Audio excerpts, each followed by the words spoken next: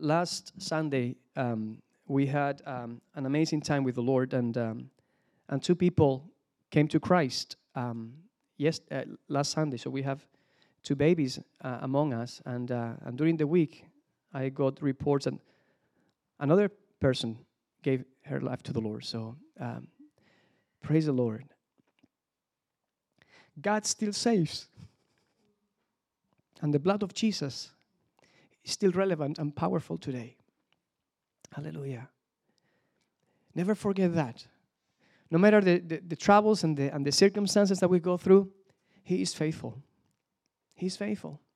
Now, last week I was sharing a testimony with you. I was reading this book by Dr. John Sims. He was one of my teachers in Bible school, and he wrote this book called Faith, Hope, and Love. And I know that some of you have already got it and read it. So praise the Lord. Thank you for that.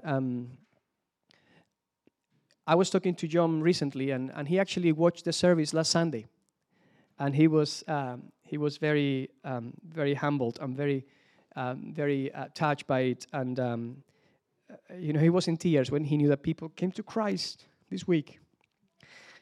And I talked about faith last week. I want to talk about hope this week, and maybe we'll talk about love next week. But I want to encourage you. I have a short message, and I know that you're already trembling because every time I say I have a short sermon, it's normally the longest. But the title of this sermon today is called Swimming in the Fog. Randy Alcorn, an author, he shared a story about Florence Chadwick and the fog. Alcorn writes, in 1952, young Florence Chadwick stepped into the waters of the Pacific Ocean off Catalina Island, determined to swim to the shore of mainland California. She had already managed to swim the English Channel both ways. The weather was foggy and chilly. She could hardly see the boats accompanying her. Still, she swam for 15 hours when she begged to be taken out of the water along the way. Her mother, in a boat alongside Florence, told her that she was close and that she could make it. Physically and emotionally exhausted, she stopped swimming and was pulled from the water. It was not until she was on the boat that she discovered the shore was less than half a mile away. At the news conference the next day, she said, "All I could see was the fog. I think if I could have seen the shore, I would have made it." Now, many of us can relate to these words of Florence Chadwick. We live our lives in a fog of trouble, worry, doubt, depression, health problems, unemployment, financial needs, strained relationships, and the loss of those that we love. We have our times of happiness and joy, yes, but we live in a world of incessant struggle, suffering, and death. These things create, as it were, a fog around our lives and our future. Now you remember one of my favorite passages, and Bethany and I have chosen this passage to be part of who we are, part of our lives. It's Jeremiah 29:11. For I know the plans I have for you, declares the Lord, plans to prosper you and not to harm you, plans to give you a hope and a future. I am not a doctor. I'm not in health, in the health industry. But in my pastoral experience, I have realized that it is actually when we lose one of these two, either hope or future, that we are vulnerable to discouragement, depression. And I think the Lord is giving us keys in the Scripture to help us remember that there is something behind that fog, and that there is a way out, that there is hope in Christ Jesus. He says, for I know the plans I have for you, plans to prosper you not to harm you, plans to give you hope and future. Sometimes or many times we don't understand God's purposes. We don't understand sometimes God's timings. Sometimes we don't understand God's transitions. But let me tell you something. There is something extremely clear, and is that God loves you, and God cares for you, and that everything that happens in your life, it is for your good, whether you believe it or not at that particular point. God loves you. I want to share 3 basic points with you this morning, okay? The first point is, do not focus on the fog. Because these things cloud our vision, those things that I have mentioned before. We tend to focus on the fog. Many surrender to the fog and succumb to their circumstances, like Florence Chadwick. They feel that they lack the strength to stay afloat any longer. Through the ages, however, there have been a perspective and a strength that has sustained the people of God during such times. Heaven has been, for them, the great reference point. Like in the writings of John Bunyan or C.S. Lewis. People that went through thick and thin in their lives. People that experienced so many things, but that they focus on what was real important. The Apostle Paul faced much hardship, beatings, imprisonment, and death for Christ's sake. But he reminded the Philippian church, Chema will help me with this, in Philippians chapter 3, verses 13 and 14. I will be reading from the NIV UK version. It says, forgetting what is behind and straight towards what is ahead, I press on toward the goal to win the prize for which God has called me heavenward in Christ Jesus. The fog is not there forever, and the fog is not your destination. Our destination, the Apostle Paul says, God has called us heavenward in Christ Jesus. Forgetting what is behind and focusing on what is in front of us. Many of us have to do that little exercise today.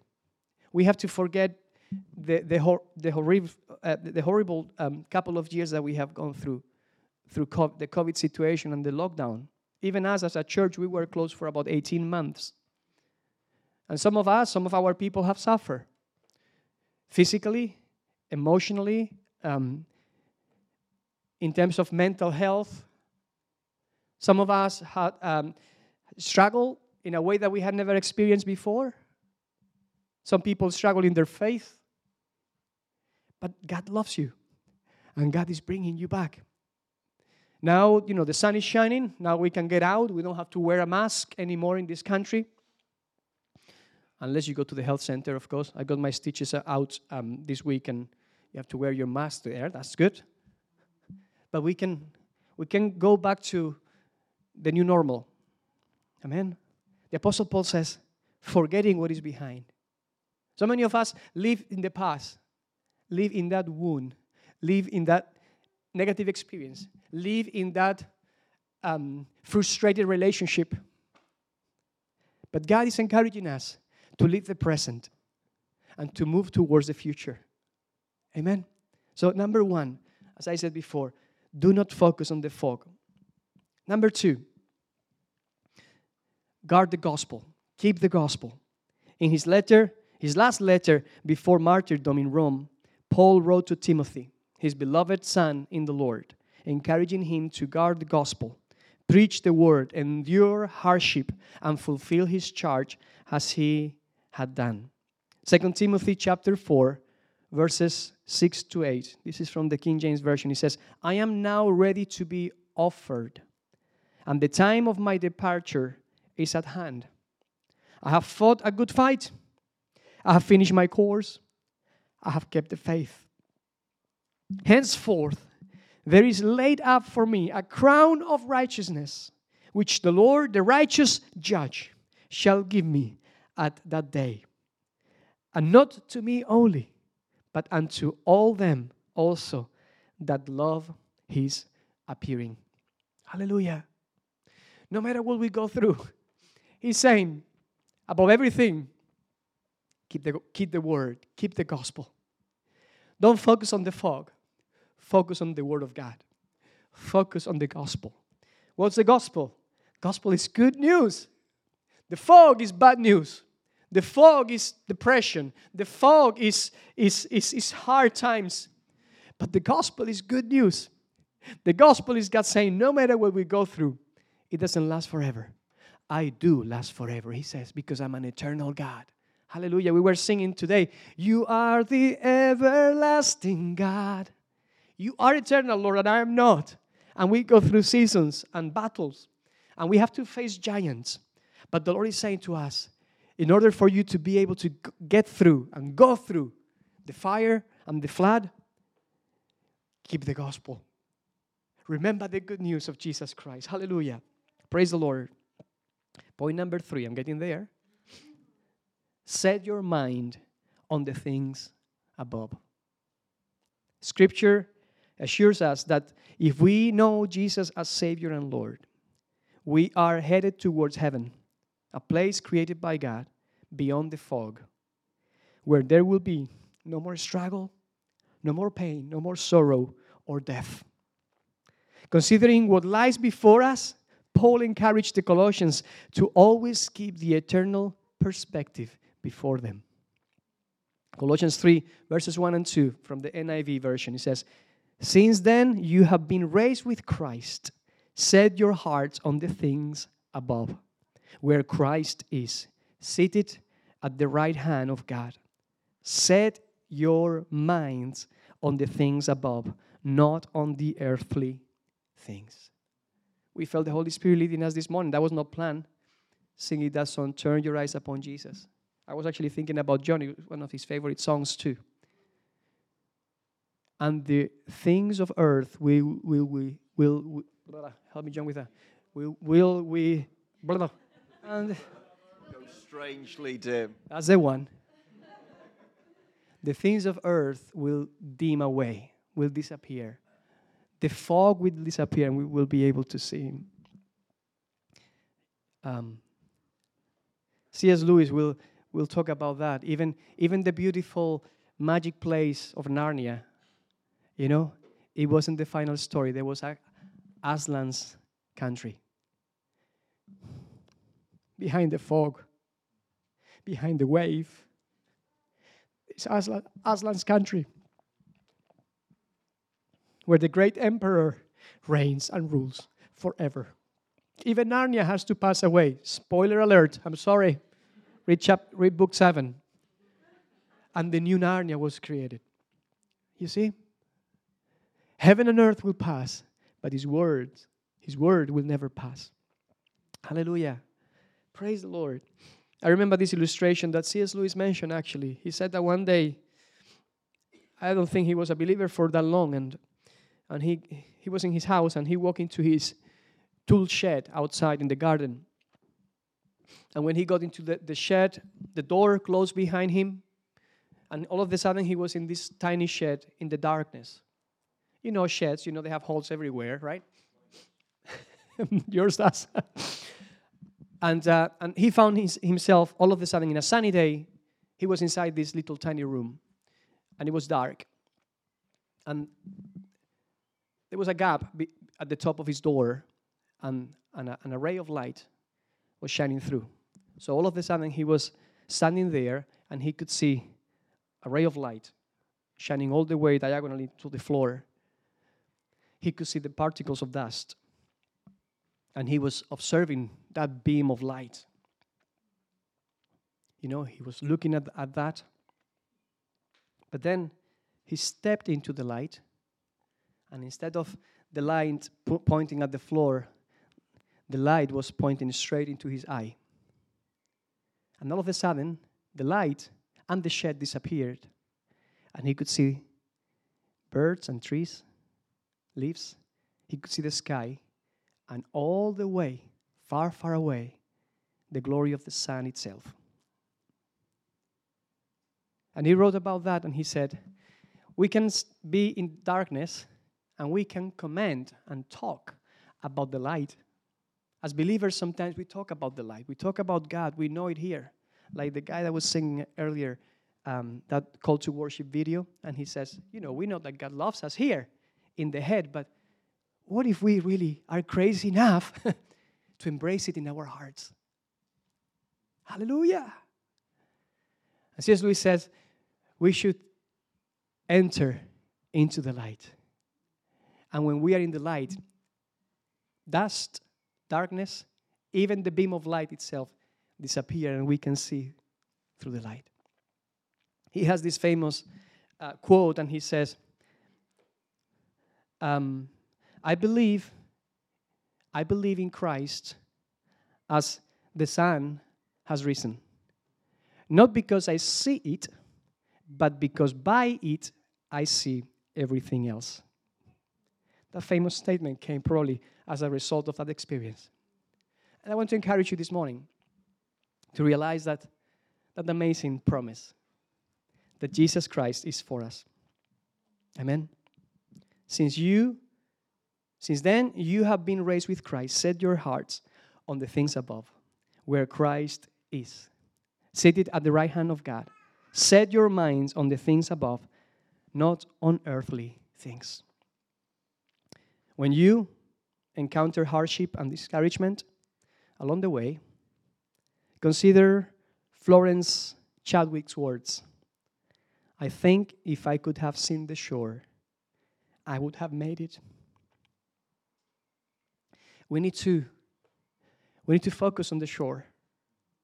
We need to focus on our eternal home. We need to long for Aslan's country. Hallelujah. We need to focus on our home and our final destination. This is not our home. We are pilgrims. We are just passing by. We are ambassadors. We are representing the kingdom of heaven on this earth. And in that time, God has encouraged us to love Him and to love one another. Amen. The first part of the Ten Commandments is about you and God. The second part is about you and others. The great commandment, when people ask, Lord, what is the most important commandment? The Lord says, love the Lord your God with all your heart, with all your mind, and with all your strength. And the second is similar. Love your neighbor as yourself. It's the cross. It's a vertical and a horizontal relationship. It's John 3:16 and it's 1 John 3:16. Hallelujah. Love God, love others. 10 commandments. Don't worry about it. I'm going to give you 2. He says, love God, love one another. Hallelujah. The preacher is saying, hallelujah, amen. Hallelujah, hallelujah. Praise the Lord. Praise the Lord. Thank you, Lord. Lord, we thank you for your word. And we thank you, Lord, for the privilege we have to be called and to be redeemed by your sacrifice at the cross, by your blood. Lord, we pray for our brothers and sisters all over the world. We pray for the persecuted church. Lord, I want to make a big emphasis today on praying also for the Billy Graham Association, Evangelistic Association, as Franklin is traveling the UK. And I believe he's done already two crusades in England and in Wales. Lord, we pray that you will keep on saving souls. Lord, that you will awake your Holy Spirit in the hearts of people in this land. Lord, that your Holy Spirit will wake up our hearts. That your Holy Spirit will help us to see through the fog. Help us to remember, Lord, that the fog is not the end. The fog is that medium that we have to deal with sometimes in this broken earth. But Lord, that you have a future. For I know the plans I have for you, declares the Lord. Plans to give you a hope and a future. Lord, we know that we have a hope and a future. Lord, help us to embrace it, not only in our heads, but also in our hearts. We love you in Jesus' name. Amen. Amen. Hallelujah.